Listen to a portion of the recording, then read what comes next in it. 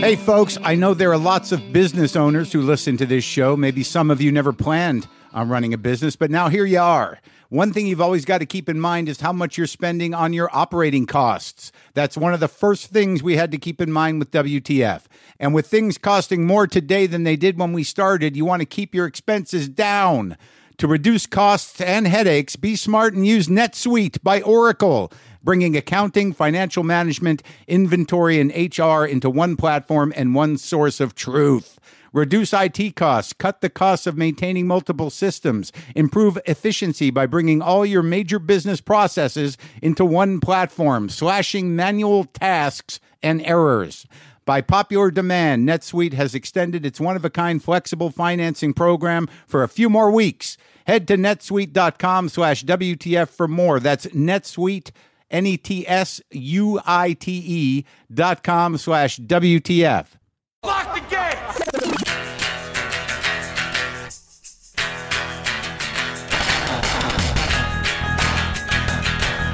All right, let's do this. How are you? What the fuckers? What the fuck buddies? What the fuck nicks? What's happening? How's it going? Where you at? Where are you at? Where are you at in your heart and mind? Or how about just where are you at physically? Where's your mind at? You know, I got to be honest with you. Welcome. My name's Mark. This is my podcast, WTF. I've been doing it a while. We're hanging in there. We're doing all right. Had a lovely chat with Maria Bamford on Monday. Always exciting and fragile, vulnerable, engaged, funny. Brings the best out in me, I think. So today on the show, I talked to Jeff Sharlet. Now, I've talked to this guy a few times back in the day. We used to talk to him a lot on Air America when we were covering the influence of the religious right. He's been covering religion for most of his career. He was the co-creator of two religion publications, Killing the Buddha and The Revealer. He's also written for Rolling Stone, Harper's, Vanity Fair, the New York Times Magazine, and much more. He's put out books about evangelical fundamentalism in the U.S. government. That was called The Family, and another book called C Street. And they are, I would say, very important records to help understand what's happening in America now. The new book, and don't run away from this episode. Just stay put, okay?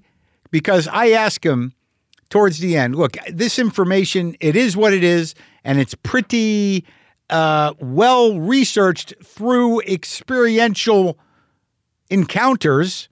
This is almost like a travelogue. It's almost like a memoir through this country that he just kind of follows his instincts to visit rallies and mega churches and smaller churches. What do you call meta churches? I don't know. But this book is called The Undertow, Scenes from a Slow Civil War. Don't run away. Because not unlike the book I'm reading now, which is the new Naomi Klein book, which I have to, man, yeah, did a lot of underlining. Got to have a full brain of that for when I talk to her. But this lays out where we're at on a personal level, on a political level, on a propaganda level, on a religious level in terms of how religion is being used.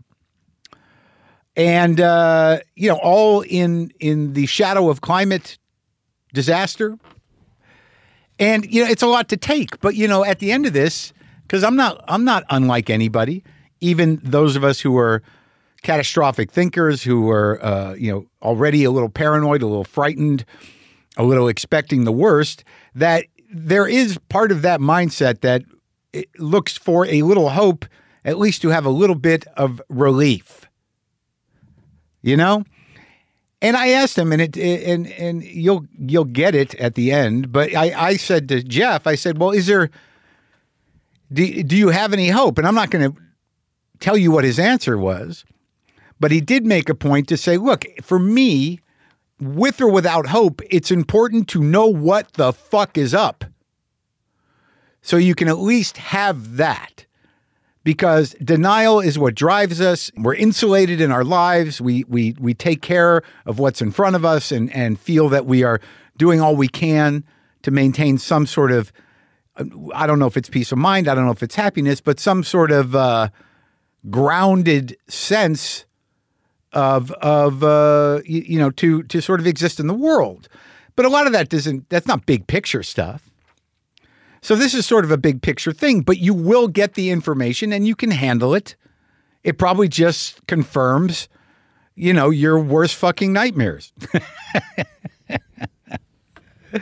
But you kind of know, folks, if you're listening to me, you kind of know.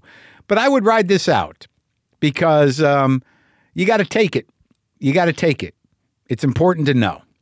And back when I was on Air America, I create languages. Some of the, if you didn't realize this, the opening of this show, What the Fuckers, What the Fuck Buddies, is sort of a riff on something I used to do at Air America. I had a long list of different people I would shout out to, at the top of a show, kind of list a variety of people and nicknames and whatever. But also during that show, I had created some sort of, glossary for myself. And I used to do a lot of talking about the Christo-fascist zombie brigade. Now, this was in 2004. And this was something that Jeff Sharlet also informed and that I knew was happening. But they were, they were still somewhat marginalized. They existed, but it was sort of not a closeted affair, but a behind-the-scenes kind of affair. And it didn't have the fuel other than religious zealotry that it has now. And I also used a term which was independent speculative investigators. That was my sort of nickname for conspiracy theorist. And then years later, during this show, after Twitter became powerful, I came up with the nickname Army of Unfuckable Hate Nerds. Now, independent speculative investigators, which was conspiracy theories at the time in 2004, 2005, again, a somewhat fringe sort of movement, but always there, always fueled by right-wing thinkers, Heritage Foundation, certain political action committees who would sort of feed the fire. Same with the Christo-fascist zombie brigade. There were always operatives outside of religion within the political sphere working on the behest of business to kind of push it along. And then once the Army of Unfuckable Hate Nerds were turned out like little bitches by Steve Bannon and Milo Yiannopoulos, what was that guy's name? And were used to sort of take their gaming mentality into the real world through social media platforms and kind of fuck with reality. This is where you begin to have this momentum. It's the Christo-fascist zombie brigade, the independent speculative investigators, the Army of Unfuckable Hate Nerds coalescing to create and maintain division at the behest of the American oligarchy in the name of globally malignant late-stage capitalism. And it's all on purpose.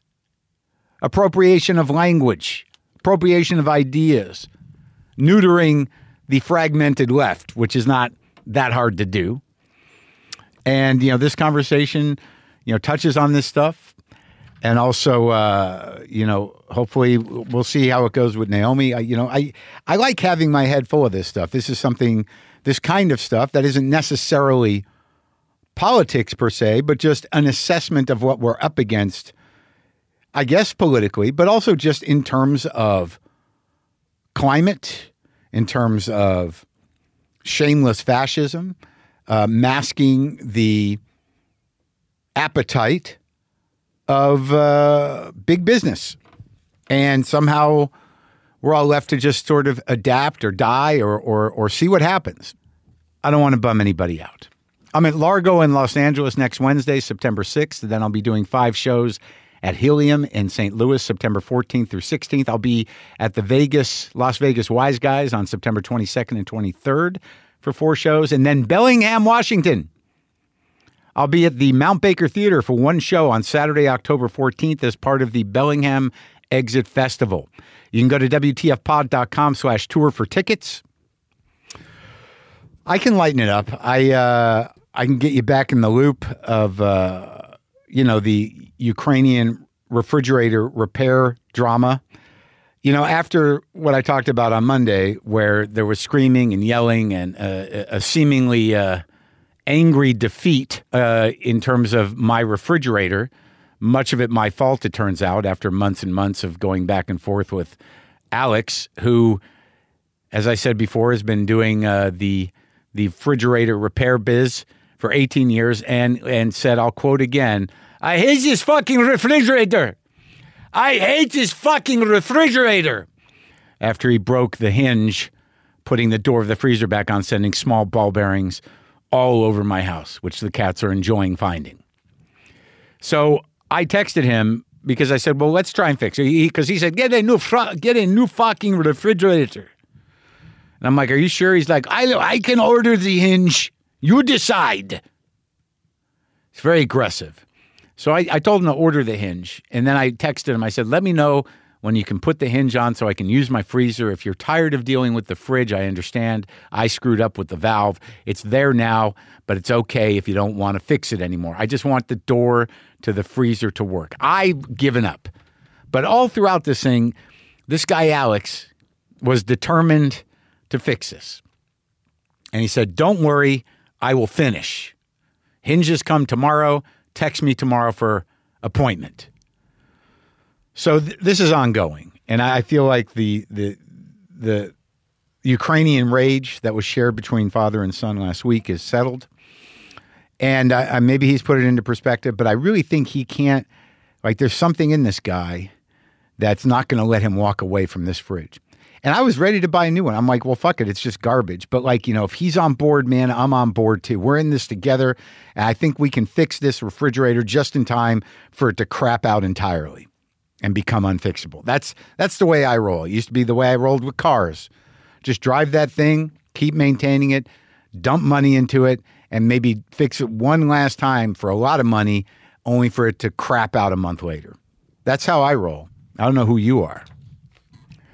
All right, you guys. So, you know, relax. Don't freak out.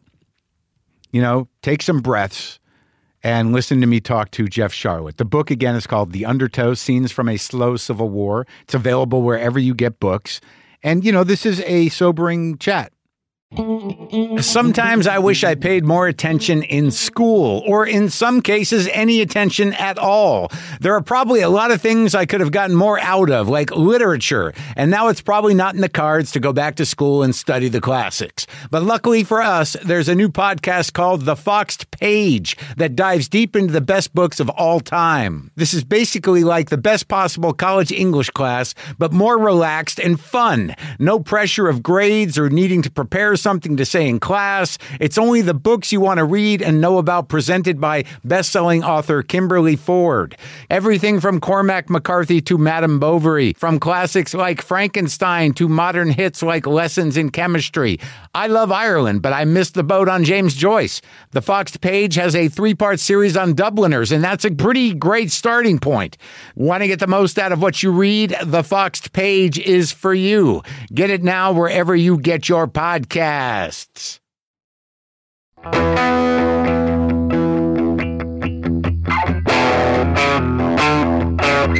me, living in California, I'll take any rain. I don't care if there are floods. I'll take the water. Yeah. Yeah. I'll take that. Well, for me, living in Vermont, It's different. yeah, that's you know. We go years without water here. We go years just watching plants die. I have a running stream through my basement, so Wow. it's a different thing. Unintentional. Unintentional, but it's been there a long, long time, and you know, it's just like It a just long. Yeah, there's like what's called a French drain, you know, to circumvent okay. it. Yeah. What part of Vermont? It's a town called Norwich. It's about halfway up the Connecticut River. I kind of remember Norwich. I paid my dues in that region. I like Vermont. How long have you lived there? I went up there to teach in 2010. So Great, right? Yeah. I mean, it's remote. Yeah. It's lovely and it's beautiful and is a blue bubble, much like LA. Yeah. In the sense, but you know, there's just pros and cons to those bubbles. No, this is a bubble of chaos here. This is an ever-expanding bubble that it has. It's hard to make sense of LA, but yeah, but a delusional bubble. Like that's the thing where lots of liberal and lefty folks sort of don't necessarily see what's going on or imagine things about the rest of the country. And in Norwich, Vermont, it's funny because it's a real, it's a super liberal little town. Sure. It's next to a college town. And everyone sort of imagines it, but I go 5 miles in one direction, and there is a Confederate flag. Sure. There's Trump as Rambo with a big machine gun flag. There's the all-black flag, which is a no surrender flag. Sure. All kinds of don't tread on me's. And, people don't understand that Vermont is, I've never been able to get reliable data on this. I think it is the second or third best armed state in the nation. Yep. And, Yeah. Well, I mean, I think that's the same with a lot of blue cities. I've been working on a bit that I do occasionally about how something about these liberals who live in these blue cities. But it's a blue city. It's just it's the storefront of a fascist state. That's a good, wow. Yes. Yeah, that's it. And I got to tell you, like traveling around with this book, because I'm there in Vermont, right? But like the most, I don't want to say conservative, but the most naive audiences for events I've encountered were in New York City.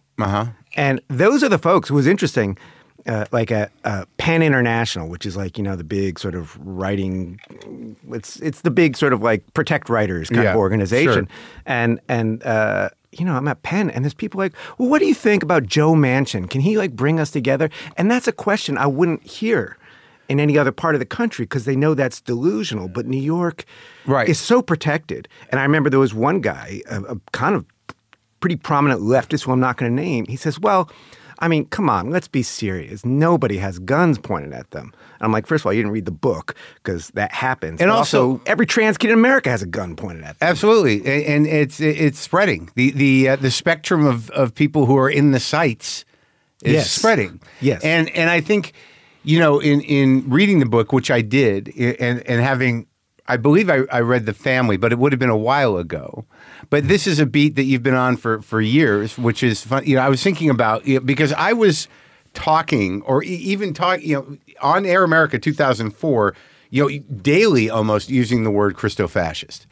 And I think, I know Hedges was, openly using the word Christo-fascist. I feel like you were a little reluctant to use the word fascist for a while back in the day. Not till 2017. And it's like I write about it. There's like a little footnote in the book. I was wrong.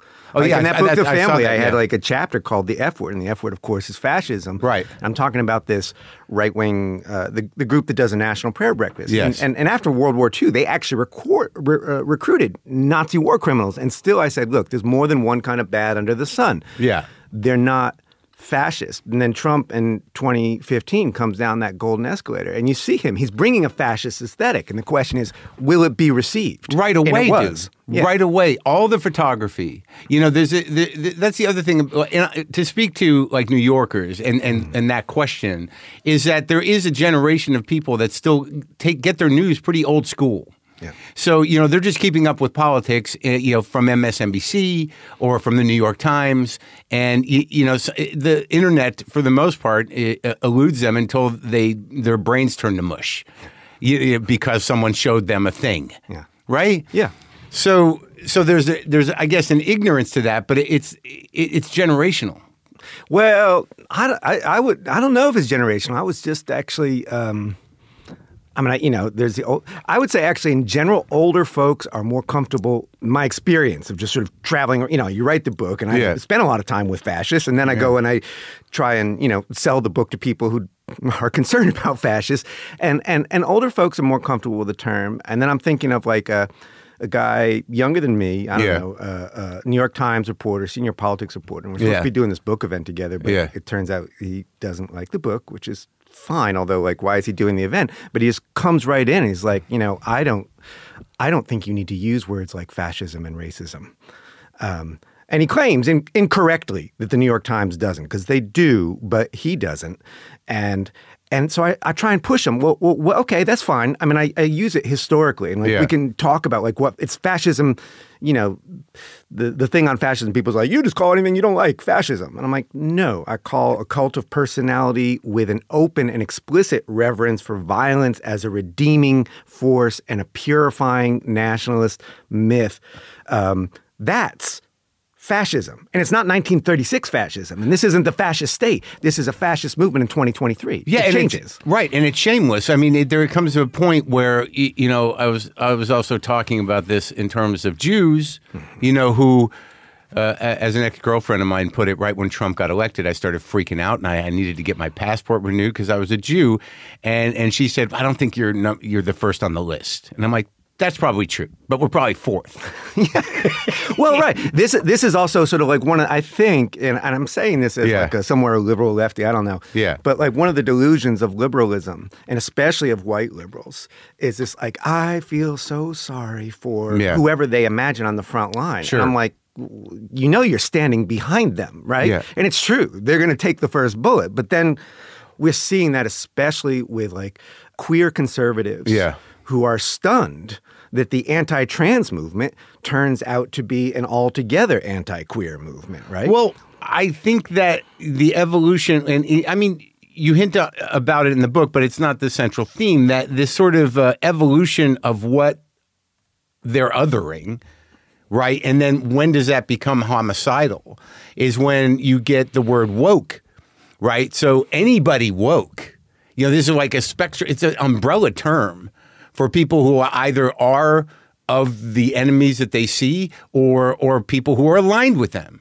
So there's definitely this line drawn that is a firing line after a certain point. And one thing that I felt in your book that I don't always feel is that, the manpower and the will is close to being there.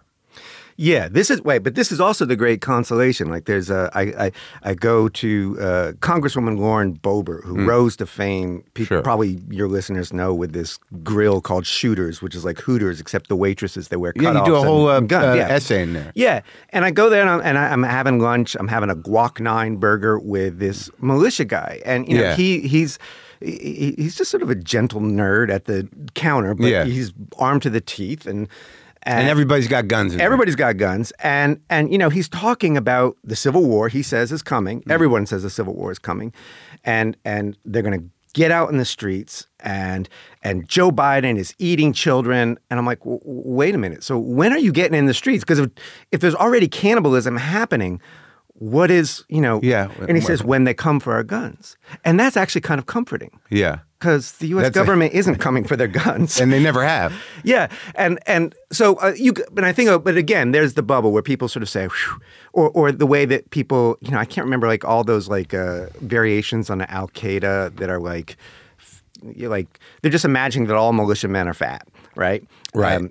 And first of all, like, I don't know what that has to do with being shot. Right. And second, they're not. A lot of them are not. But the reality is it's not like Civil War, like Game of Thrones, or like what you saw in a movie. It's these sort of like mini secessions everywhere. It's, Shasta County here in California. I think that like, there is a way to frame most of the domestic terrorism as, especially the way it's framed by the right, as the battles in what is a civil war. Well, that's what I call a slow civil war. Yeah. And then like there's things, what's really interesting to me, whenever you hear a news story about, somebody whose mind has been infected by QAnon and kill their whole family. And there's been a few of those at this point.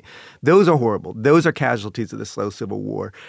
There's a chapter in the book called TikTok, which is a QAnon thing. And it's this woman who made no national news, barely made local news. I just sort of stumbled awkwardly upon her. Evelyn in Austin, Texas, lefty, kind of hipster, went down the rabbit hole and becomes convinced that for Donald Trump, she has to go and attack the cabal and starts ramming her little red Fiero into other people's cars. Yeah. Terrifies everybody. No one gets physically badly hurt, but a lot of people are terrified. Her life is now ruined, and people say, why do you care about her? Because she was someone who was deluded, and that didn't make any news. Even like going through the police report, you couldn't, the local news, you couldn't tell this was what her intent was. You just think, oh, it's just some crazy person. And then you're like, oh, no, this is another one fallen. And there's little Evelyns everywhere. I mean, I have neighbors who are Evelyn. But I do think it's interesting, just through the Vax portal, how many of a certain type of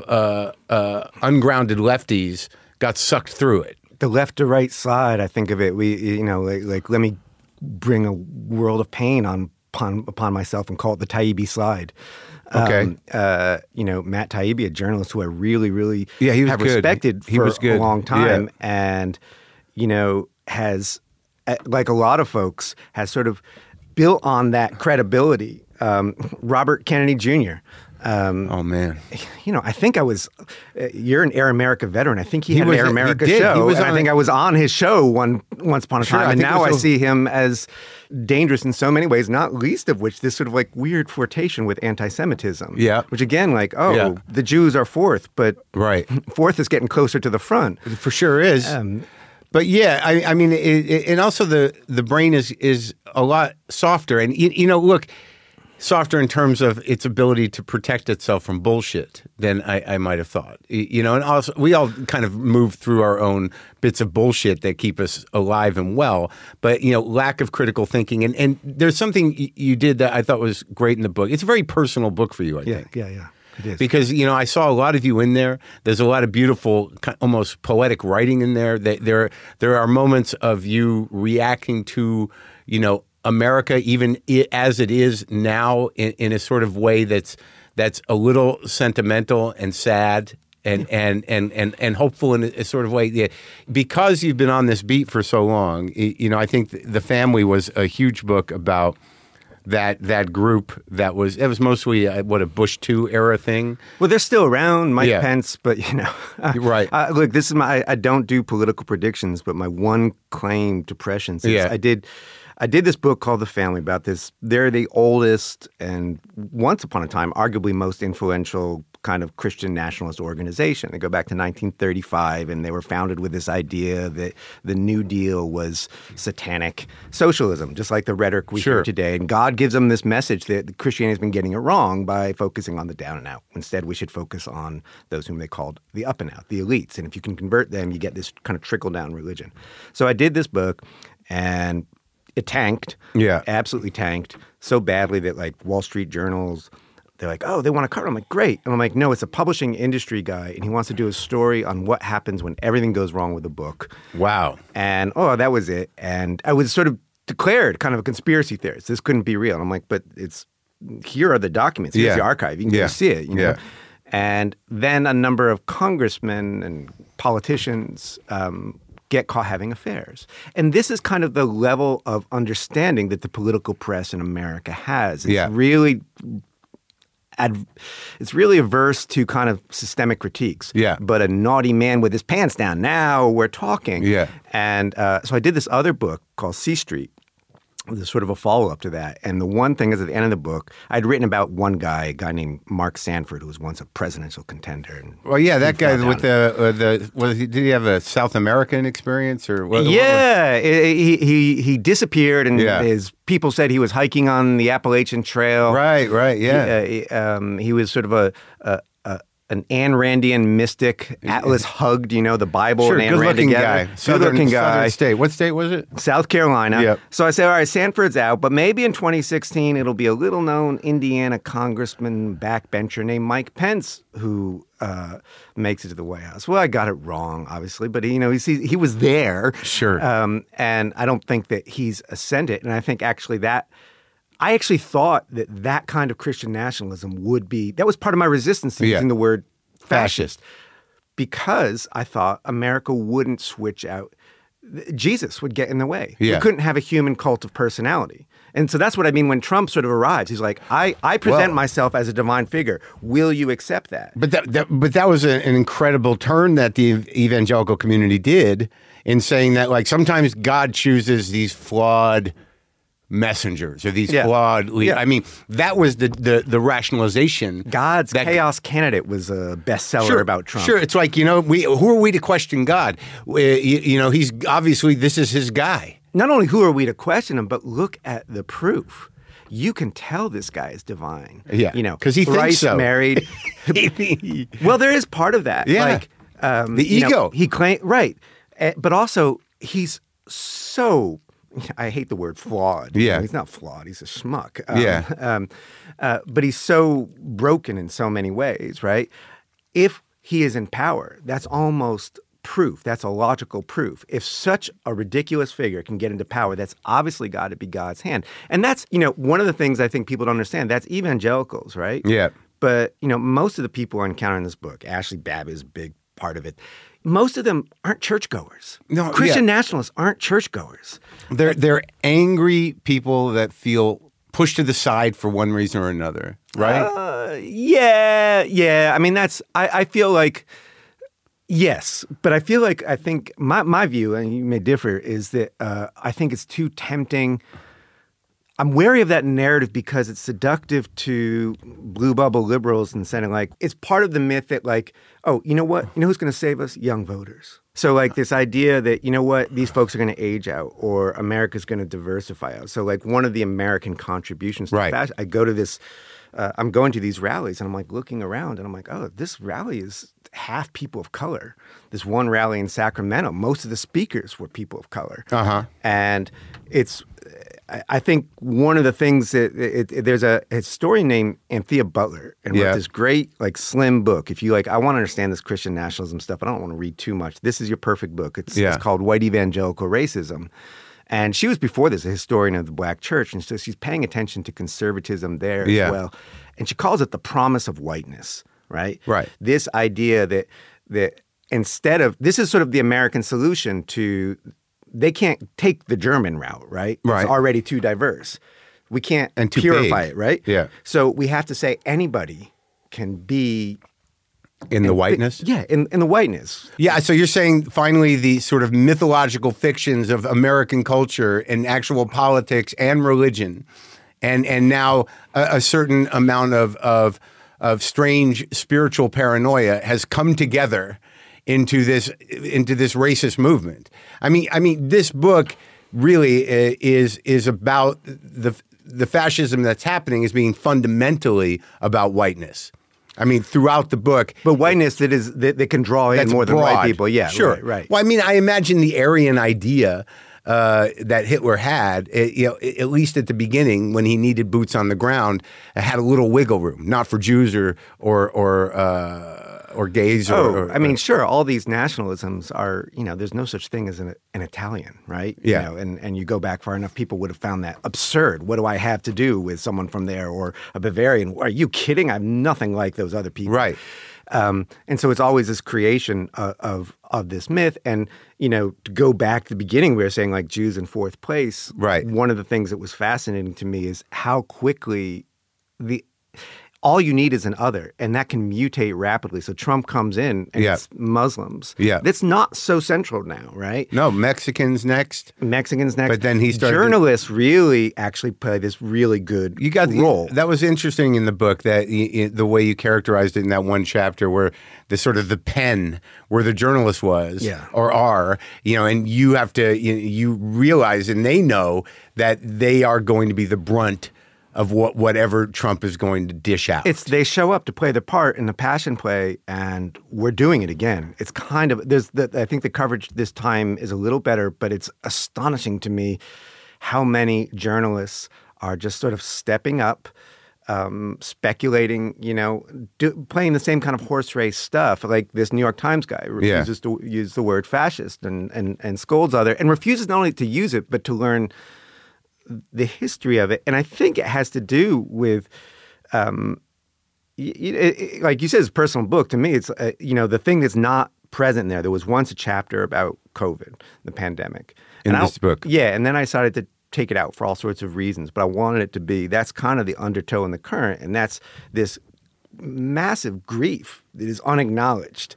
That kind of curdles into rage. There is all sorts of loss for these people. They're not wrong that we are living in an age of loss. Right. But what I have noticed is that it's a lack of willingness to admit a cross-cultural PTSD, right? Yeah.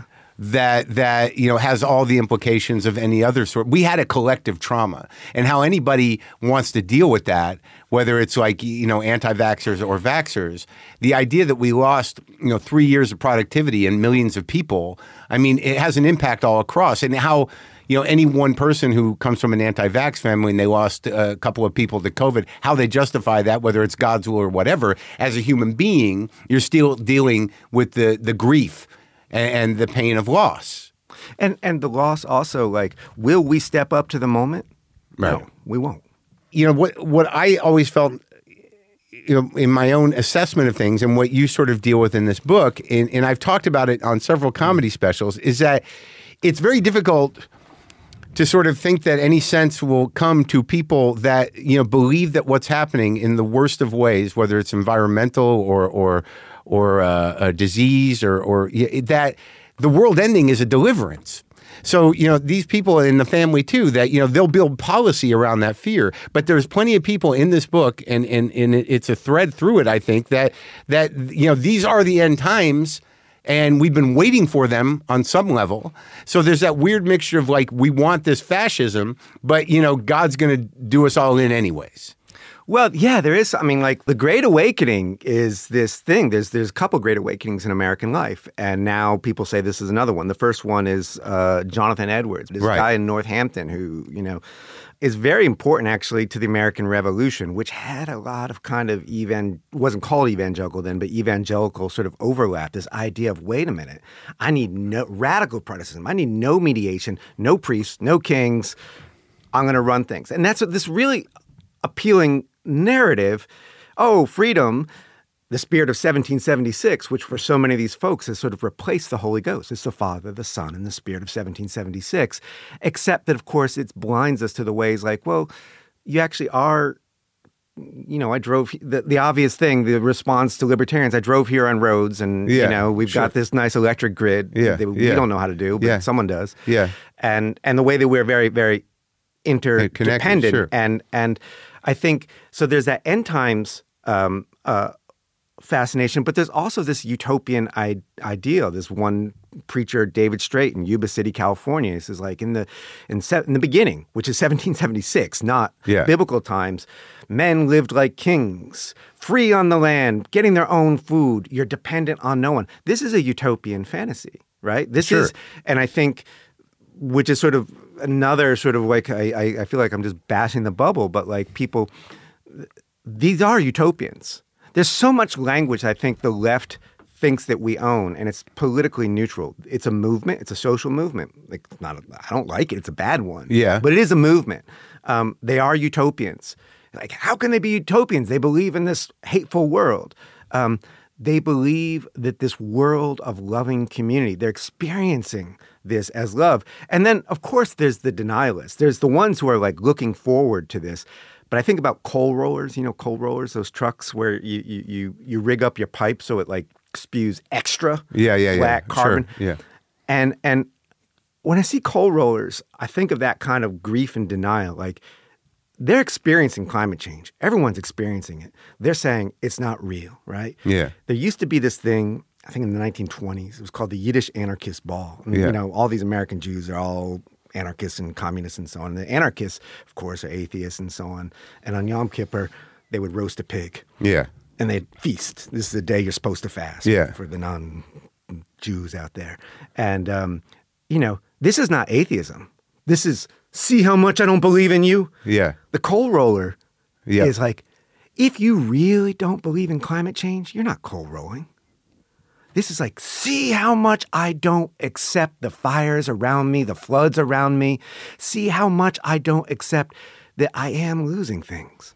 And I'm good. Now, what do you see that as, a will to power? I think there's people who recognize that sentiment in people, that brokenheartedness in people, as very malleable clay. Okay, so it's a nihilistic fuck you to sort of empower the hopeless. Yeah. Huh. Yeah, but it's also, it's grief, a way to understand it is like if you've ever lost someone, right? And, many people drink too much after they lose someone they love. Many people fuck the wrong person after they lose somebody they love, right? I do think that's a little bit of how the pandemic accelerated what was a fascist movement and has made it more powerful.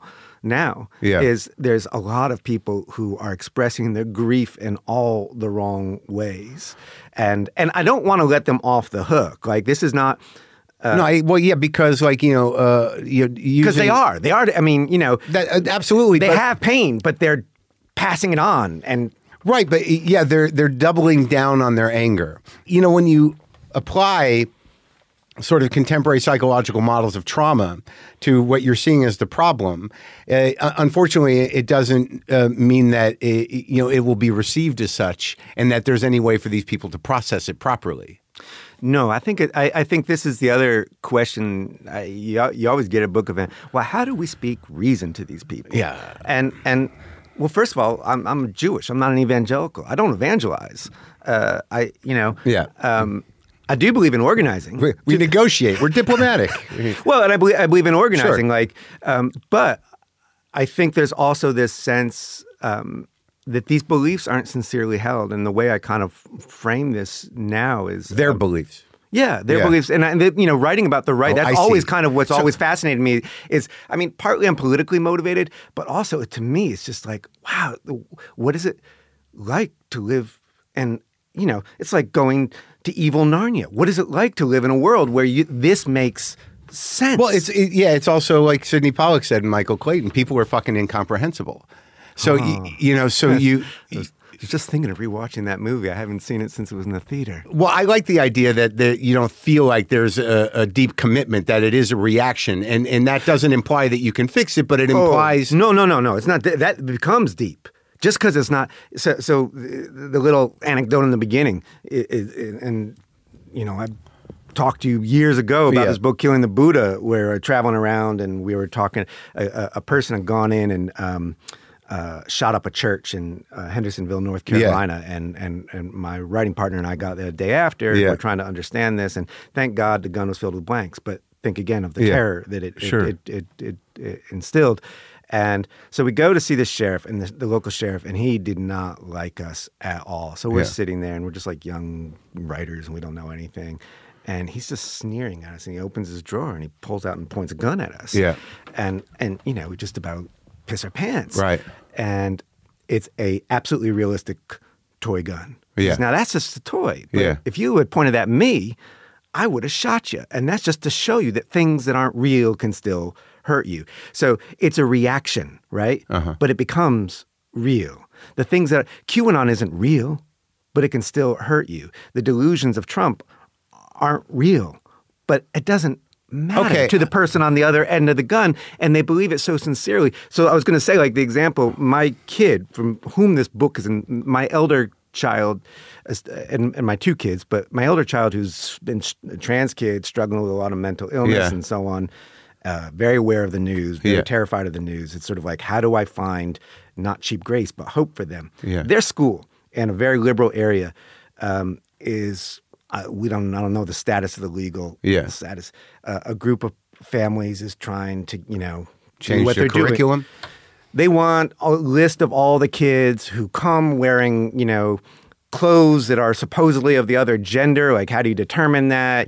Pronouns. They want to attack all this stuff. So I think, look, my kid is in real distress. These are neighbors, a small town. Maybe if I just go to them, I don't know them. Maybe if I go to them and say, fall into that trap if I'll talk reason to them. Sure. And then I looked them up, and they're Dartmouth college grads. They're very educated, very successful. Yeah. And I'm like, oh, these people, it's not that they don't understand what they're doing. Yeah. I can't go to them and say, what if they said, you know what? Charlotte's trying to stop us from doing this. What if we just, instead of fighting, what if we knocked on his door and explained to him that transgenderism is a threat to the American people? Right. Maybe we can talk No, they can't talk reason into me. Right. In that sense. I can't talk reason into them. That's where I think the simmer of civil war happens, when instead of saying we are beyond the talking reason, like this is a which side are you on kind of moment. Well, once tolerance is removed from the democratic equation, it's impossible to maintain. Yes, and I think there's this both-sidedism that, like Sharlet says, he won't tolerate. No, I won't tolerate them trying to force my child out of school, and so they say I won't tolerate Charlotte's child in school. And I said, I won't tolerate you kicking my kid out of school. These are not the same thing. It's a little bit like you run into all these folks who trans issues are difficult and so on. And I can always simplify them for them because around the country now, for people who follow this stuff, virtually every weekend somewhere, there's a big pack of burly dudes, oftentimes armed men with guns outside a school, a library, a hospital, a bar. And inside there's some kids.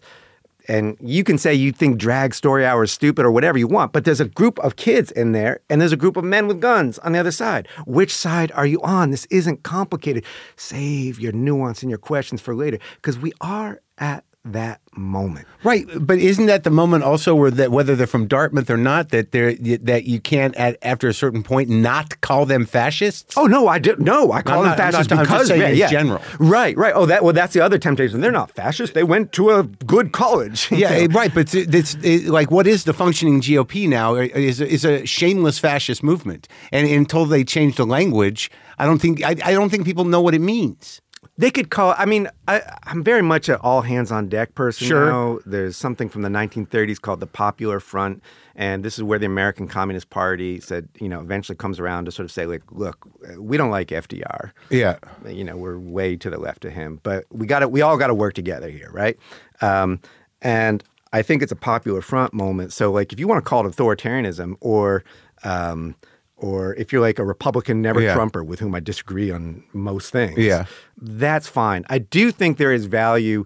Like, I'm not going to evangelize, but I do think there is value to sort of saying, let's learn about the word fascism and how it changes and the confusion between, this is not like Nazi Germany. No, it's not. That was a fascist regime in power. This is a fascist movement trying to take power. Right. Not as bad. Yeah.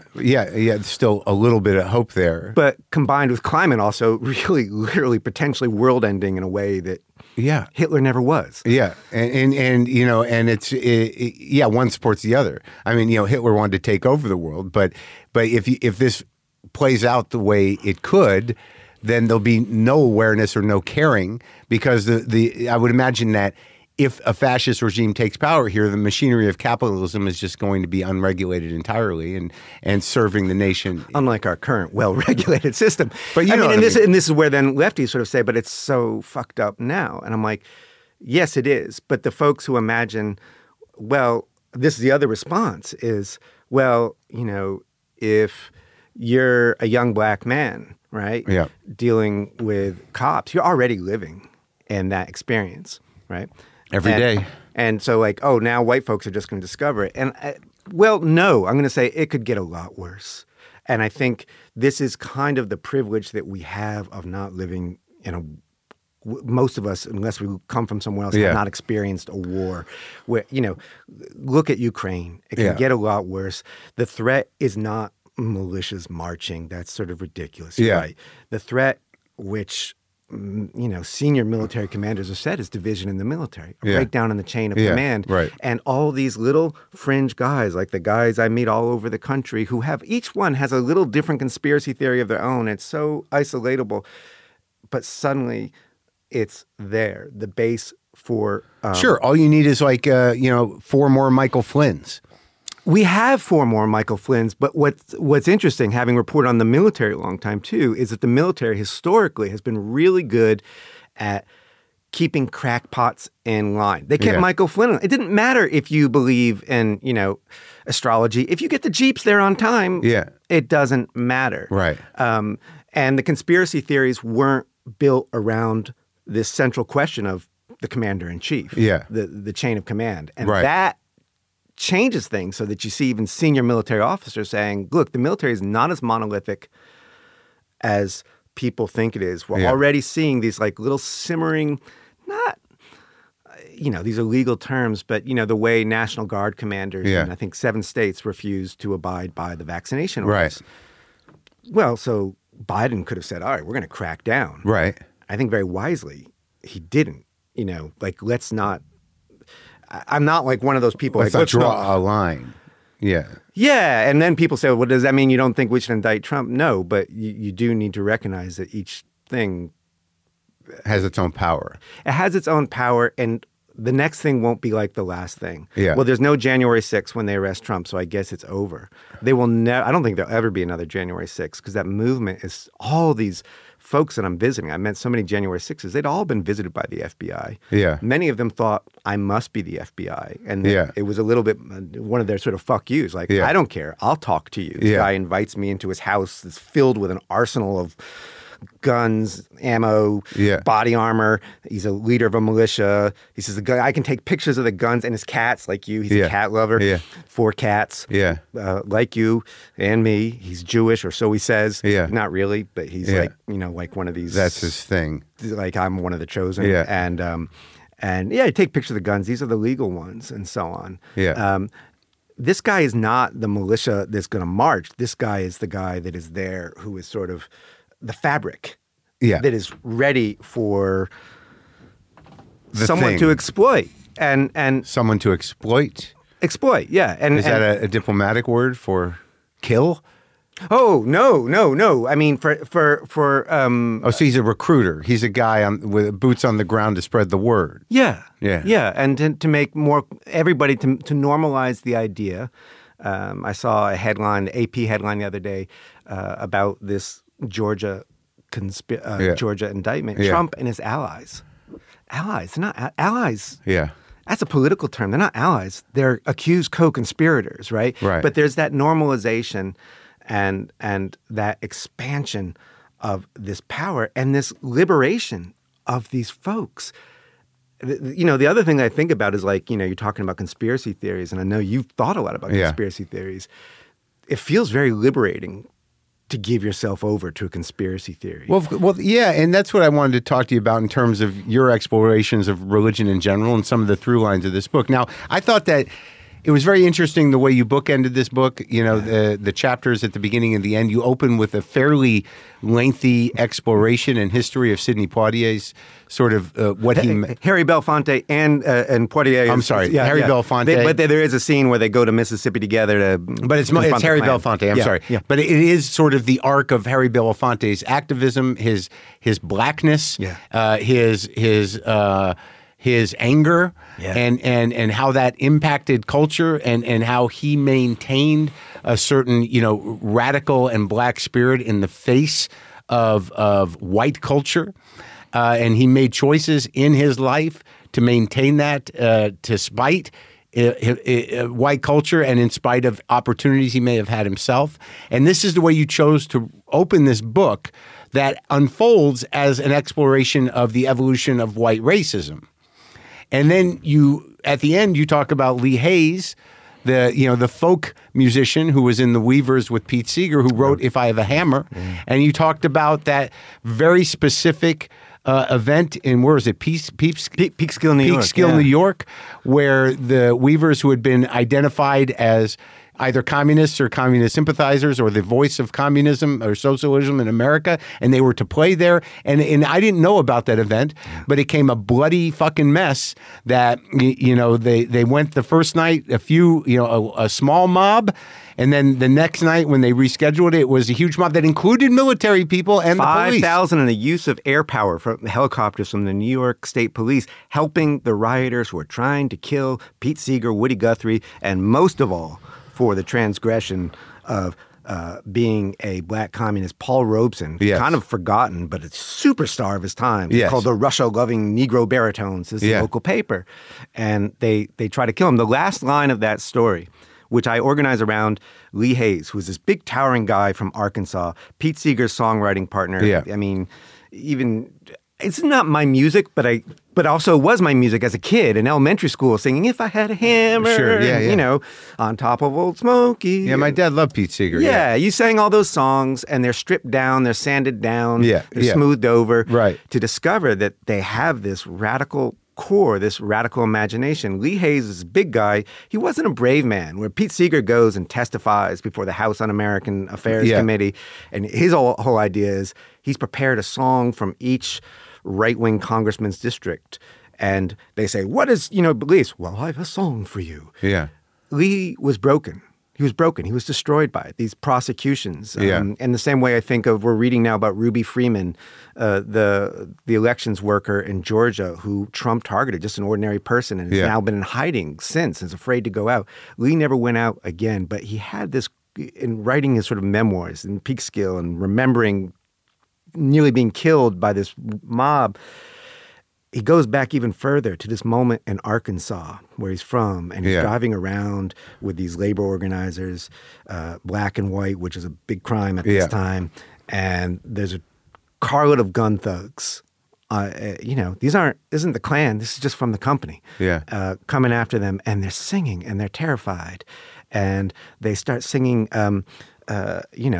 They've got their radical labor songs, but then they all grew up in the church, right? And they start singing hymns, and he's got this line, and it's the last. I'll give it away. It's the last line of the book because it was the first line. Is like, how do I get there? Because that's the line I need to write for my kid. Was for a while it was possible not to be scared even. For a while it was possible not to be scared even. The hope is not, don't worry, it's going to be okay. The hope is not in the language of safe spaces. We're going to make safe spaces. I think of another Arkansas organizer, Suzanne Farr, legendary queer rural organizer. And she's organizing with this, and she's living in a queer commune with all these women. And I think it's the 70s or 80s. And straight women start fleeing their violent partners. And the violent partners come after and say, hand them over. And Suzanne Farr and her friends say, no. They stand their ground, and this is a different kind of thing. This is not. There may have been guns. I don't know. They say no, and I remember Suzanne was telling this to me and a young activist, and the young activist says, "That's so wonderful. You made a safe space." And Suzanne Farr, who for all her radicalism is like like my Southern, my granny was from Tennessee very much. She says, "Oh, honey. There are no fucking safe spaces." That's the hope of this. And the reason that's there is there's no fucking spaces, but there's safe moments we can make. And if we're depending on that static energy or depending on like young voters just fixing things for us, no, the hope had to begin with that. And I wanted to expand the radical imagination. But if I come at that with like a straight up organizer in a didactic way, people are going to say no. If I come at it with this song that, as Mr. B, Harry Belafonte says, Deo, the Banana Boat song, which he understood as daylight come and me want to go home. It's a work song. It's a guy saying, fuck the boss song. Come, Mr. Tallyman, tally me banana. That's the guy who's deciding how much he gets paid. Harry, who was radical, and we just lost him at 96. People get upset when I say Harry was angry to the end of his days. What do you mean? I mean, he was joyous too, but he was angry. He didn't. The struggle is long. This is the hope. Trump wants us to believe that there's a storm coming. The cataclysm is now. And either we will win or we lose. This is climate change too, right? If we don't do something now, we're going to die. Well, a lot of us are going to die. And then the next day, and then the next day. The struggle is long. So that's where it begins. That's the hope. Both those guys, Harry Belafonte and Lee Hayes, were both defeated, right? So how is that the hope, right? Well, here we still are. They were defeated. This is not going to be decided tomorrow. It's not going to be decided in 2024, even if Trump wins, which I think is a pretty strong possibility. And if we go through a period of fascism, which I think we will. You do think that? I do. I'm not positive. I think that, one of the things one of the central lies of fascism is inevitability. And that's where that's why I write a lot about movies in the book too, is sort of thinking about the stories by which we make, is why I reject the term crisis. No climate crisis, no crisis of democracy, right? The crisis is like, and then the end, right? But that's not going to happen. It's not, either we'll stop climate change and the glaciers will come back or we'll all incinerate. Neither of those. We could all incinerate. We're definitely not getting the glaciers back. Right? Fascism is going to come, I think. I mean, we're already in a lot of parts of the country there. I would say Florida is a mild fascist state. Now, right? Texas close. Texas close, right? And individual counties all over. I mean, there's parts of the Northeast Kingdom in Vermont that's a region of Vermont that are already there. Local officials. There's a million little Trumps. Yeah. And it's a global movement, right? So, there's plenty of other places. And then what, right? Like you said, getting your passport ready. To go where? Well, to go where, right? And actually, this is the first time that I'm actually, 2016, I thought, oh, that's ridiculous. You're not going anywhere. It's hard. Not you, Mark. Yeah. It's hard to go other places. Yeah. And 2020 is saying, this time, getting my passport ready. Get your papers in order. Yeah, I do think I think people aren't paying attention. We've been so numbed to the awfulness of the rhetoric. And understandably, most people want to live their lives and aren't weirdly fascinated like I am. We don't notice that it's changing. And the Trump rhetoric has gotten far more. I mean, that's one of the themes of the book is that there's these stages. The first campaign was like the prosperity gospel. Yeah. You get rich. God wants you to get rich. Yeah. Well, Trump wants you to get rich like him. 2020 was the QAnon gospel or like a bastardized American Gnostic gospel. Conspiracies, dark. With January 6th, we enter the age of martyrs, what historical fascism calls the blood martyr. Yeah. And Trump had been trying to drum that up. I would go to these rallies and he would say the names of people killed by undocumented folks. Yeah.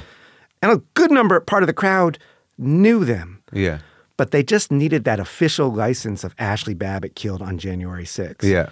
And she's not the forever martyr. She's just sort of like holding a spot on the cross. You spend a lot of time, get up there. right? Yeah. You spend a lot of time with her in the book, in talking about her. She changes the book. The book was going to be a very different book until January 6th, and like I see that. And killing. Then you could see the final piece of this, propaganda puzzle, or the myth puzzle of what you see as this. Thank God it's not the final piece is the killing piece, and we're not there yet. But the martyr piece is the piece before.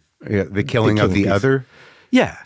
I mean, we see like little pop here. Yeah. In different places. So in talking to you about this specifically now, you enter this book, believing that, whether there's no end to it, but there is a change and that, fascism is likely. So you begin this book in that mindset.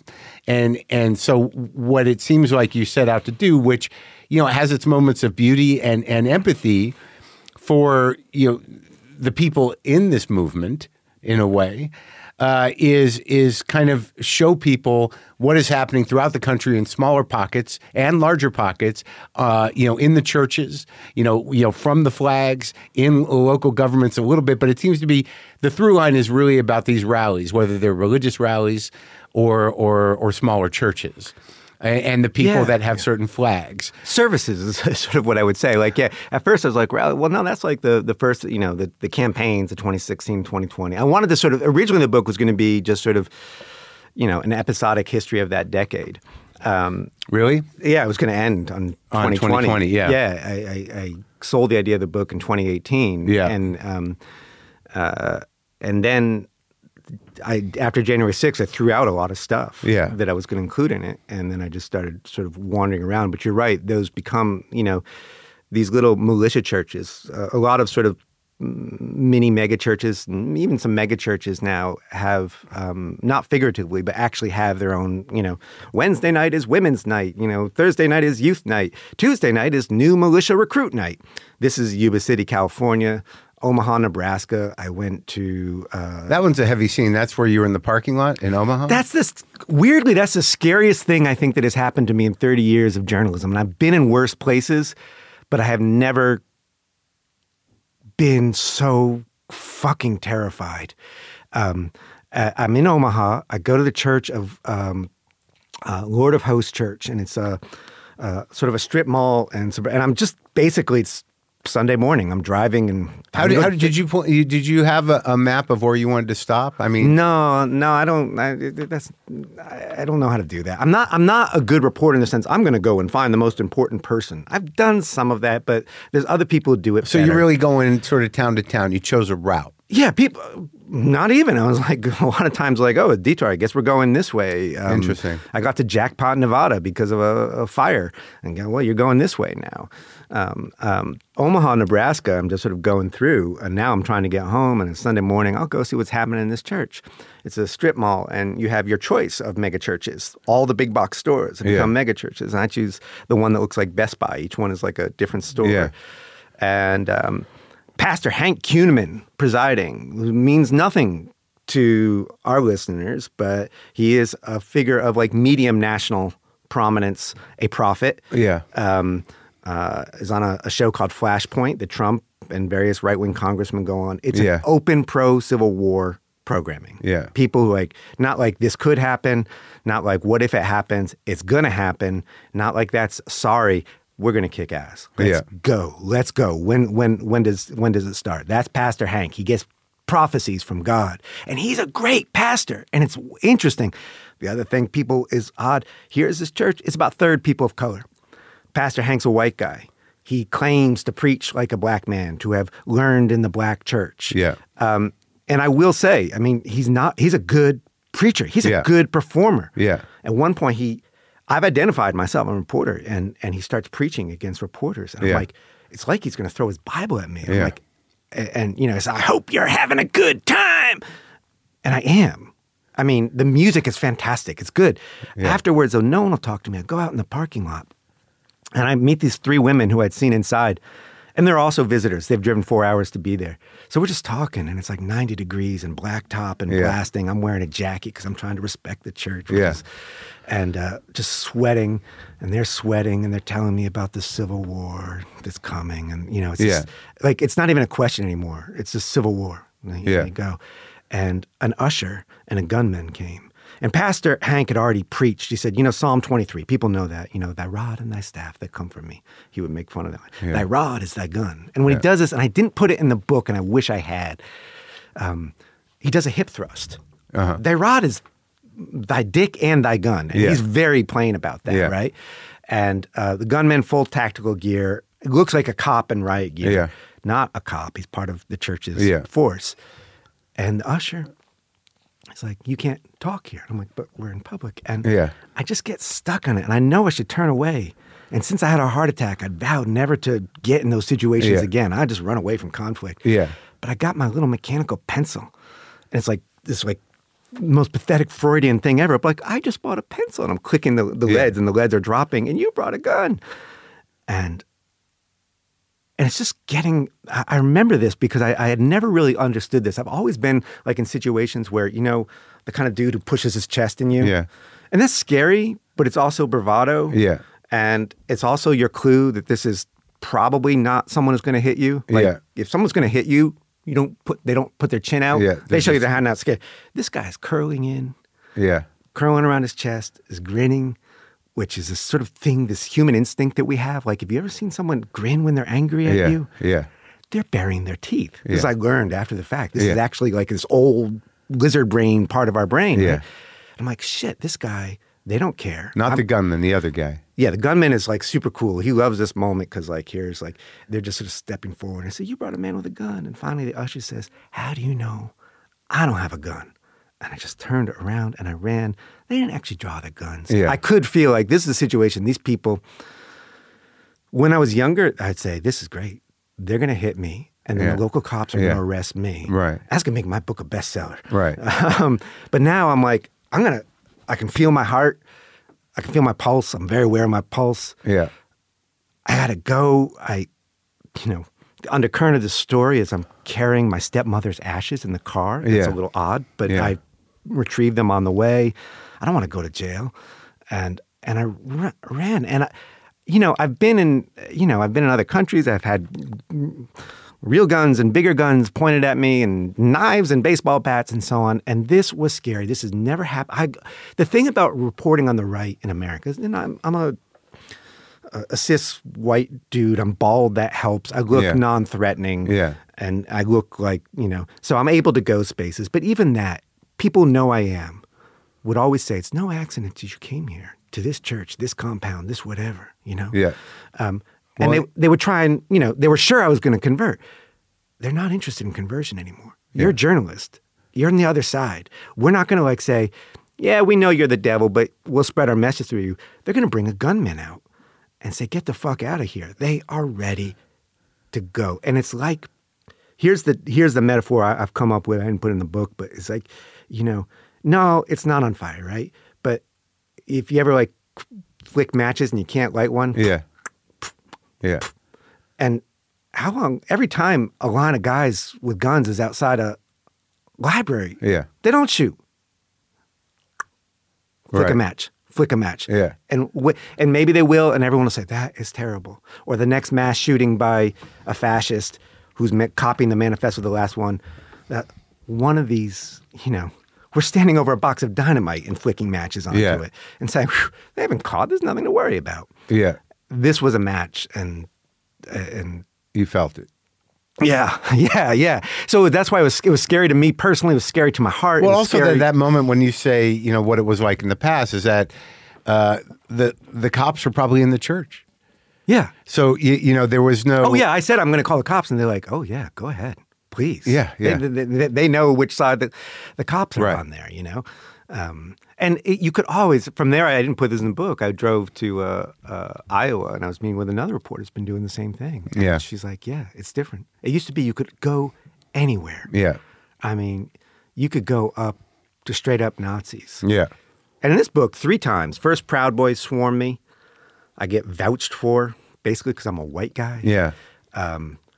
Lauren Boebert's grill, this guy comes out, and I mean, it's all this sort of acting performance. The manager decides it's time for me to go with his hand. I'm on radio or whatever. He's got his hand hovering over his sidearm, like he's going to do a quick draw or something. It's like, it's time for you to go. And I'm not afraid of guns. I'm a gun owner. I mean, I'm afraid of guns in the way that we should be. Yeah. I'm a gun owner. Yeah. I live in this armed state. Right. I've seen guns and so on. There are at least 400 million guns in civilian hands. Yeah. And, the things that really do, I'm all hands on deck, but the lefties who are like, well, they're not the only ones who have guns. And I'm like, yeah, but they have about 375 million of them. So, forget it. Yeah. Nobody wins a civil war. Don't say, hey, we'll meet you, right? I've never seen so many just out and part of it. And even gentle churches. There's another church I really loved in Holiday City, Ohio. I love this guy. He was so great. We're in it. We're talking together. Oh, the guy who was putting the tent up? Pastor Pete, yeah. And then Civil War. Wait, he calls it pockets of fire. He says pockets of fire springing up everywhere. Yeah. And will become a forest fire. I don't know. And this is like in the other thing that you're talking about in terms of the rationalization or the ignorance of the left and regular people who just want to live their lives is that because of the nature of technology, all these people are communicating. They're all relatively on the same page. And they have their own TV shows, like you just said. I don't know that show. Yeah. And that's a big one. There's so many layers and layers and layers, of course. Yeah, and you talk about the rabbit holes that people go down. And I like the whole sort of, modeling, or the reference to the Gnostics and Gnostic writing and how there's not an either or, there's both. Yeah. And that, that is the thing that becomes slippery in the human brain when you start to believe conspiracies. There's a line in the book that, I underlined, which is, that is the great truth of our paranoia now, not knowing, not needing to, not knowing is its own dim, dreaming certainty. Yeah, yeah. So, because you've had those moments where you're trying to have a logical conversation with a QAnon person or a person that believes in this spectrum that you discussed in the book, and you do the opposite point to make your point that she might be wrong, and she goes, exactly. Yeah. Oh, yeah. Diane G. in Sunrise, Florida. Yeah, Diane G. was great. She's nobody's born a fascist, right? And everyone knows that, but they still subscribe to this kind of essentialism. And they still imagine that they are immune, whether demographically or by their virtue, or worst of all, by their taste. And I remember I gave a talk about this at the American Psychiatric Association. Weird venue, but they won it, right? And all these the coolest, most hipster urban psychiatrists. Yeah. And one guy says I think in the arts, there's really a lot of resistance to this, and there's stuff that just cannot be absorbed by fascism. I don't think I think of a queer artist like Lil Nas X. Well, we can't ask Ashley Babbitt, the central figure, but I know a lot about her. If she was alive, I think she would love Lil Nas X. Yeah. Not to mention the fact, not so known, Ashley was queer in practice, if not in theory. She lived with her husband and their girlfriend. Yeah. those lines are not as sharp. I think about another guy named George Riley, who was a January 6th insurrectionist I met in Sacramento, and we were sort of together watching a brawl between Proud Boys and Antifa, and George, who George is great. He claims that he is a Jewish, French-Canadian Jewish Iroquois. That guy. That guy, hell of a character, yeah. And he goes into, on January 6th, wearing war paint and, feathers in his hair. And his great grievance is that the guy who has his boots on Nancy Pelosi's desk gets all the credit when it was George, just because there wasn't a photograph who pulled down his pants and rubbed his ass on Nancy Pelosi's desk. Yeah. He is getting credit in the legal system. But, he identifies himself. He says, I'm like the guy in 300 that Zack Snyder, Gorefest, like the last one left alive to tell the tale. I'm like, but George, Ashley is the only one killed. You're all left alive. Yeah. And you all won't shut up. You're all telling the tale. It doesn't matter. But this is not George being stupid. It's not George being purely delusional. I mean, I come to think of it as a kind of lucid dreaming. Like the pleasure is in the both and of it, the yes and of it. Like I know that reality and this reality. Yeah. And they're coexisting. And just the way that I've been fascinated by, I've been doing this stuff for a long time, but actually sort of what I do is I do one book on, one book off. It's sort of work that way. Like I cannot be with them anymore. I'm going to go do something very different. But I kept getting drawn back because I'm interested in people who believe in magic, right? Yeah. They are too, right? Or the way so many people I met think Elon Musk is going to save them. These are the right wingers. Yeah. And if we can just win Elon Musk for Christ, think of what we can do. And then he can put souls in robots. And, this is a fantasy idea. But whether he can do that or not, the truth of the matter is that Elon Musk is trying to do that. Right. But he's also vulnerable ideologically and wants to be part of the big thing. Oh, I think he's part of the left to right slide too. And there's this whole thing of people like, well, he was always like this and he's South African. And nobody's born a fascist. He wasn't. I mean, he's always a schmuck, but he wasn't always like this. Yeah. I mean, we watched him since he took over, the artist formerly known as Twitter. We watched him in real time go from troll to, I think, pretty arguably at least fascist fellow traveler right now. He began as a troll and moved right. And that kind of lucid dreaming that he's engaging in with sort of like you're in an unreality, but you feel you have some control over it. That's that Gnosticism. If I study the typos and Trump's tweets. And the numbers. Yes. There are codes here to be determined. And that's also liberating in this sort of weirdly small d democratic sense, which is, your listeners went to college or so on. They have access to, everybody has access to libraries, less and less because libraries are closing down. I work at a college. I can go to the library and so on. These are folks like, wait a minute. I can go to the archive now. You can't, by the way. Suppose you just want to go to the archive. No. What? All kinds of archives you want to go to the National Archives. Sure. You got to get a permit. You got to explain what you're doing. Now I just log online and I'm in the archive.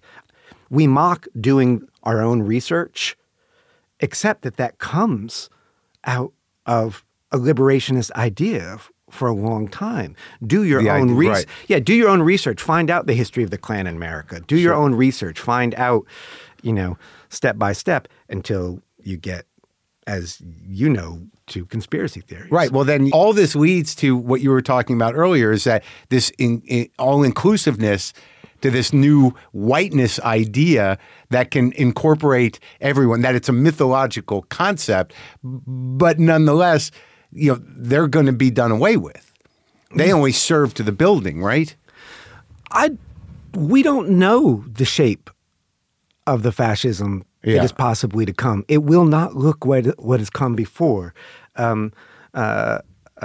So I don't know the shape of it and how much room there would be within it for others, how much those people can be recast as white, as we have seen certainly in some South American countries, which still sort of the fascist regimes always sort of elevate whiteness over indigeneity, but also incorporate all sorts of folks who otherwise wouldn't be white. And in the same way that, I've reported from fascist regimes in, I remember reporting in Uganda and they're still talking about Soros and everything. And this was their, the so-called Kill the Gays bill, which they just passed, which was based on American stuff. Yeah.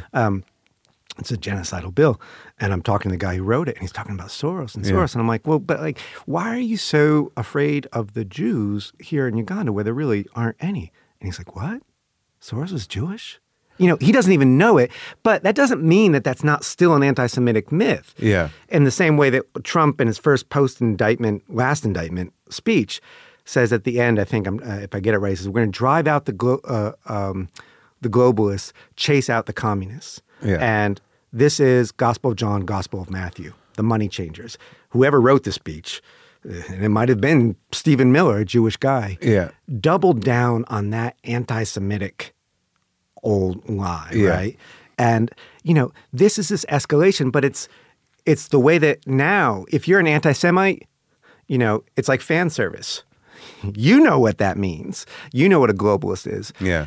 If you're not an anti-Semite, even if you're a right-wing Jew, why would that have anything to do with Jews? Just because it has for, 1,000 years. That's been the rhetoric that's been used. Yeah. Right? And the same thing with the RFK post, right? There was like this weird post. And this, I don't know, could have been an accident. 14 and 88 are next to each other, which is white supremacist language for the 14 words of whiteness, and 88, the idiot math of American fascism. Yeah. To even explain it is just degrading. It just means Hail Hitler. Yeah. It shows up. Now, maybe he didn't mean it, right? He let it ride. Yeah. And it's a little bit, it's more than what we think of as dog whistling, because what it's doing is people who hate the globalist, they hate the Jew, whether they know it's a Jew or not. Right. It's taken that kind of, the potency of that anti-Semitic myth and universalized it. So what happens in the fascism to come and who's included and who's not, it's hard to know, right? Because they've we should be frightened because that's a big, weirdly evolutionary leap. That's the velociraptors have learned how to open doors. Right. So given all this and given you obviously you wrote this book, but so you had a heart attack. Yeah, it was 44. It was a young heart attack. I wrote the last line of my previous book, and I was literally pushing myself away from the table. I'm like, I think that's it. That's the last line. And then, Really? And the book had begun 2 years before with my father's heart attack. So, I remember on the table, I was on the table during Trump's second debate with Hillary Clinton. Yeah. And so I was actually plugged up to a machine where this is the one where he's roving around like a toxic orange cloud. So I could actually see my blood pressure going. Yeah. The nurse who saved my life is a Trumper, like so many nurses. That's a whole other story. The Trump-nurse connection. Yeah. And watching it and so on. But I remember just sort of thinking, God, if I get through this book begins with a heart attack, ends with a heart attack. Wow. Yeah. What a gift. You don't get symmetry like that very often. But in terms of your sensitivity and your own personal belief system or spiritual system or what gets you through the day, obviously where you stand around the possible future of this country. And, you've had, the experience of moving through this country, and documenting it. I mean, how do you sort of live your life day to day mentally, physically, and what do you do? What are your priorities? I mean, I'm a little bit counterphobic. The chapter in the book called The Great Acceleration, which accelerationism, the term began on the left, moved to the right. This idea let's speed it up. Yeah. The Boogaloo Boys, have you ever heard them? Let's just bring this war on. Yeah. And I was in Wisconsin with my child, who they're fine with this being public, who was there for a mental health program. Yeah. And I was very heartbroken. I mean, and I could only visit them on weekends. Yeah. And so I had a lot of time. And that was when Roe fell. And it's a little bit like the fall of Roe is like, for those of us who sort of study the right, like January 6th, that could happen. And then it happens and you're still shocked. Yeah. Roe, you're like, they're coming. Like they've been organizing for 50 years. That's not coming out of nowhere. Yeah. And you're still shocked. And the way I had of dealing with it and my fear for my child and so on, like the way that is peaceful is I would just go around and I'd look for fascist flags and I'd knock on doors, not to reassure myself that we're all the same under the skin, but that's like the small agency I have, right? Yeah. I had quit writing about fascism, but I'm like, okay, it's really here. Yeah. I know how to do this. I can go and talk to these people. I know their history. I know their history better than they do. I can sort of interpret this language. I know how to read stories, right? Like, you know, in the other life, I'm an English professor. Right? I know how to read stories. And so that, and this is not like is not recommended. Hey, everybody, like, how do you deal with this dread? Go talk to fascists. And although people say, look, now you knock on the door, you'll be killed. It is dangerous. Usually you won't. I mean, you know, in Marinette, Wisconsin, guy comes out with his gun and says, come on in. Yeah. And you say yes to that invitation because you're white. I'm white. Yeah. Yeah. It's interesting. There's a guy in the book called Nazi Ralph, and it's because he is a Nazi with swastikas tattooed all over him. He lives in Vermont. Yeah. Flies your neighbor. Yeah. Flies fascist flags on a birch pole. Yard is littered with ammunition, you know, casings, shell casings, and so on. Has a shooting range out back that some local cops apparently shoot at. Yeah. If listeners have ever been to Killington skiing, a lot of people go to Killington, you have seen Nazi Ralph's house. It's next to the chairlift that comes down to Route 4. If you've gone to Killington, and through I'm not even going to get into it, but because you may have even transacted with him in some way, right? Yeah. And I knock on his door, nobody there. Next day I call and he had clocked me on his security cameras and we're sitting in my car because it's raining and he's got his gun, his Glock in his lap. Yeah. And he says, what are you? Yeah. And, you know, I know what he means. Yeah. I'm not going to say, oh, I'm a journalist. Yeah.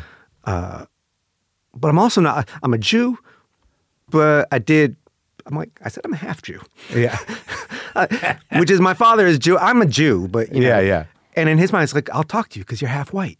And, you know, that is also sort of the moment where, the white privilege that allows me to do this reporting, and I think I'm going to use it and so on, it is less of a screen than it used to be. I mean, at the Ashley Babbitt rally in Sacramento, Proud Boys just also clocked me for what I was immediately. It was not a puzzle. And I'm like, what is it? Is it my pants? Is it my, they clocked you as a Jew or a journalist? Not as a Jew, just. Yeah, not them. Right, not them. Yeah, so what you're saying in the answer to my question is the way you live your life is by engaging and understanding and knowing the reality of it, and also, having a tremendous amount of concern for your children and yourself because of your heart. But, you're teaching and you're engaging with young people.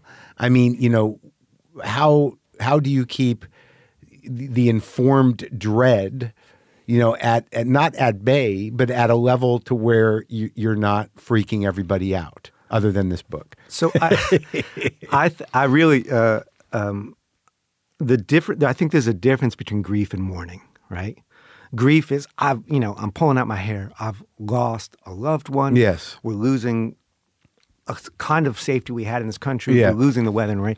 Mourning is the long process, right? Where, and there's a lot of mourning in this book because, go to my father. I didn't make it to my father's grave. My stepmother dies. You got the ashes the whole way through. The ashes, my own child and their suffering and COVID and all that we've been through. And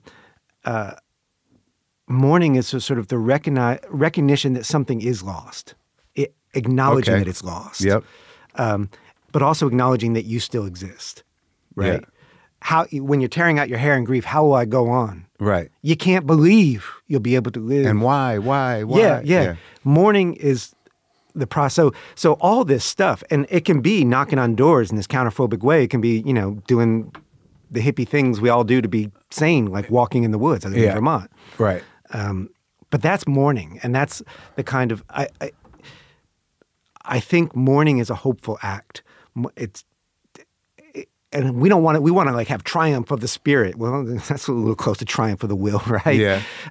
What if we mourned? And even all these white supremacists and so on, they are losing some white power.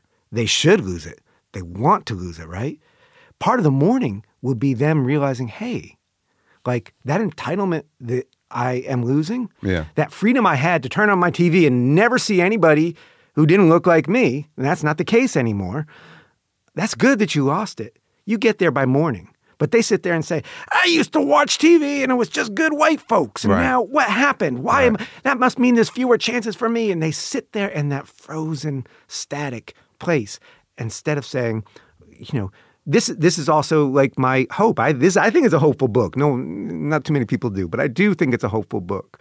Like, I think Harry Belafonte is hopeful. In a poetic way, yes. I could see that in the way you opened and closed the book, and in also the empathy you approach these people with. But I mean, there's no like last chapter that says why we should be hopeful.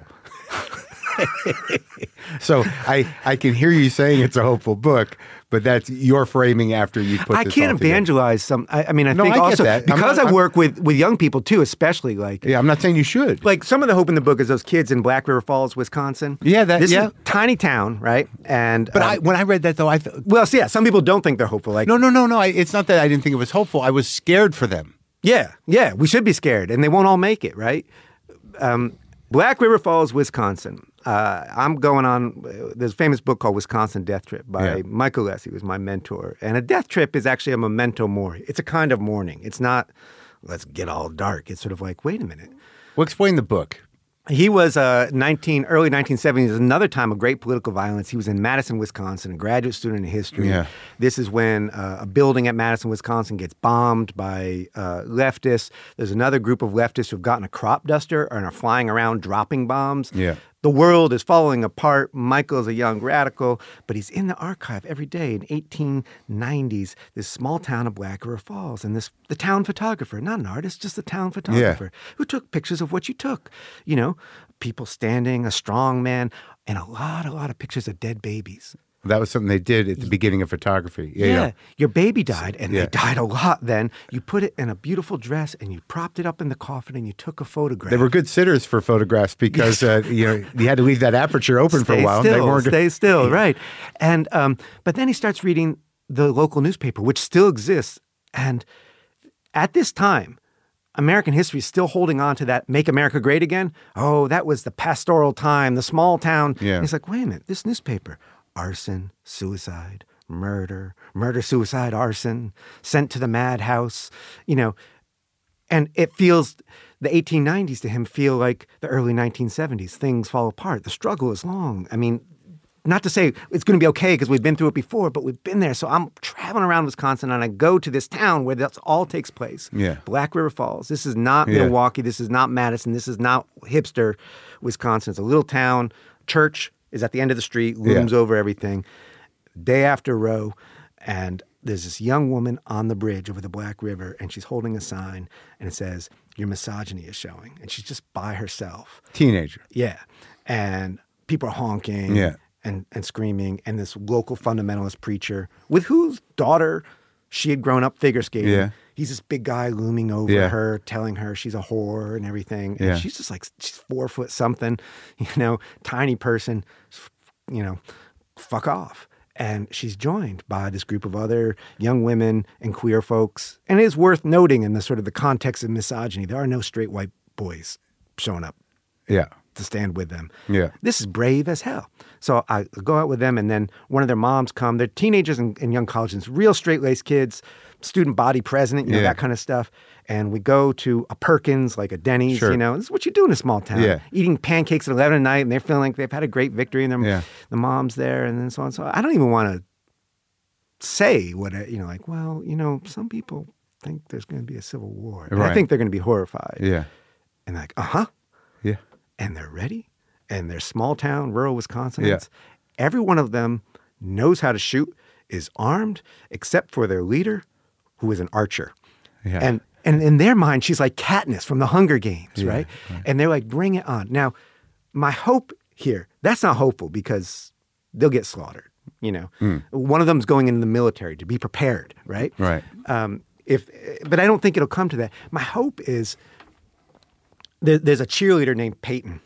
cheerleader for the Black River Falls Tigers. And her sign doesn't say, you know, row or misogyny shown. Her sign just says, fuck off. Yeah. Bright red letters. And she's this smiling cheerleader, fuck off. And I'm like, what does it mean, Peyton?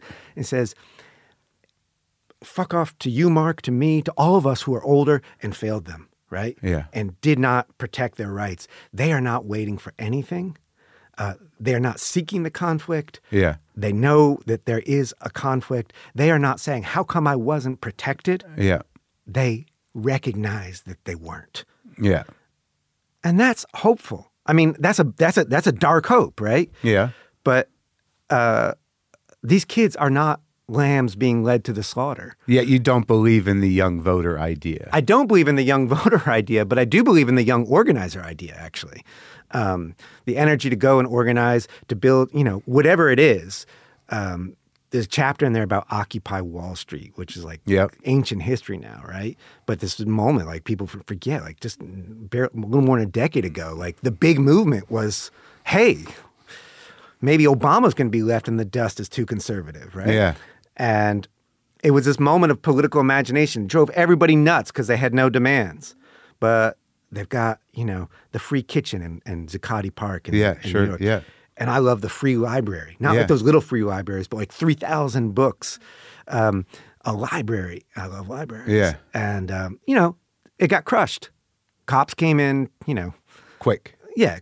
In the end, like this whole idea, like you hear anarchists sometimes say like, well, we faced the cops in Portland. Yeah. Like, no, they were just figuring out how to stop it and politically make it look like it was the right timing. I think that is like for some young leftists, like the police force of Peoria, if it ever really decides to crack down, that's that. Sure. You know, almost any this is what force. Kent State teaches us, right? Sure. If someone opens fire, doesn't matter. Right. So don't get to that point. You go and you organize. And these kids, they were all armed, but they were more interested in organizing. They were more interested in questions like, how do I organize? Right. Probably not the traditional ways. Right. Right. Yeah, sure, I'll vote. Maybe they're the Cop City kids in Atlanta, you know, and maybe they're and maybe they're saying extreme things too. And I feel like there's this thing where, because I teach on a college campus, you see these right wingers who go and they're basically like they're like minecrafters, like they're mining colleges for ridiculous statements. Sure. Because it's going to blow your mind. 18-year-olds sometimes say stupid shit. You wouldn't think, right? Yeah. Of course they do. And because they're trying to invent in politics, like a lot of times these young folks, they'll reject some lefty that I think is great. Yeah. So what? You know? Yeah. Like, like let them figure it out. Sure. They're gonna find out something that you and I don't know. Yeah. So that's so there's hope there. Yeah. All right. Well, it was good seeing you again, Jeff. Thanks, Mark. We got to the hope in the end. No cheap grace, but the hope. But I like how when you say hope, you kind of you suck in when you say it. It's not a hope. It's a hope. Yeah. For a while, it's possible not to be scared even. Right. And then you'll be scared again. But for a while, that moment, hold on to those beautiful moments. All right. I'll try.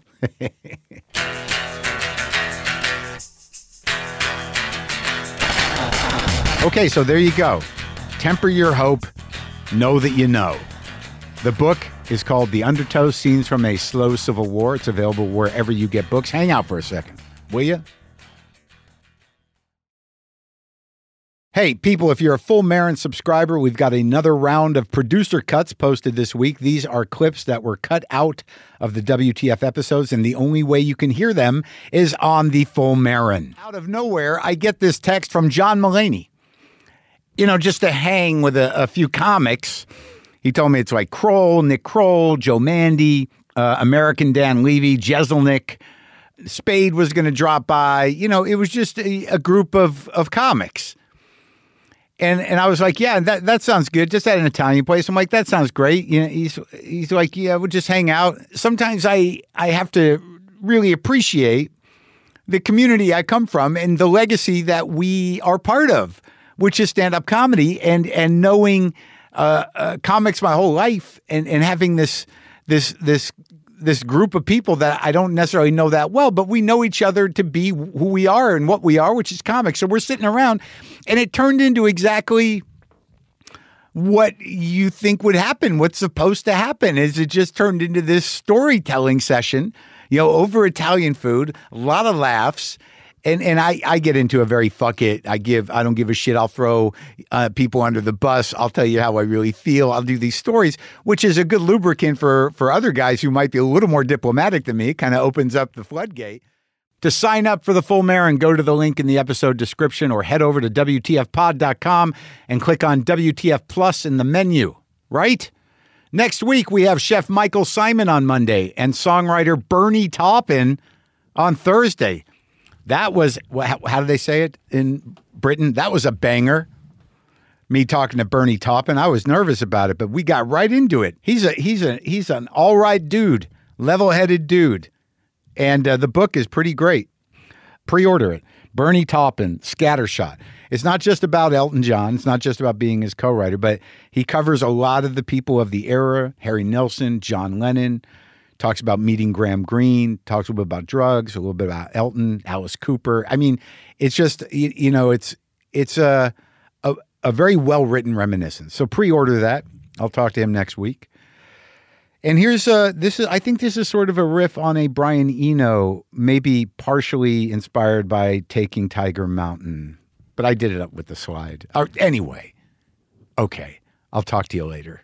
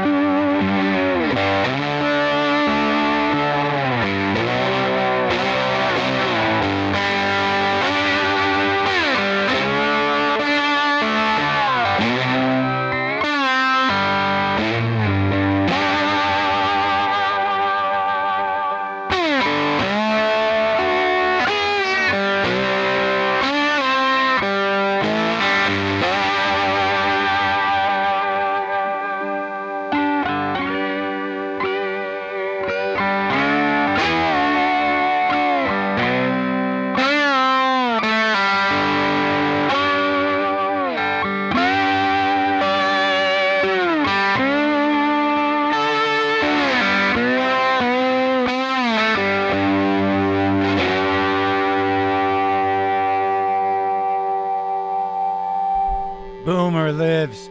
Monkey and the Fonda cat angels everywhere.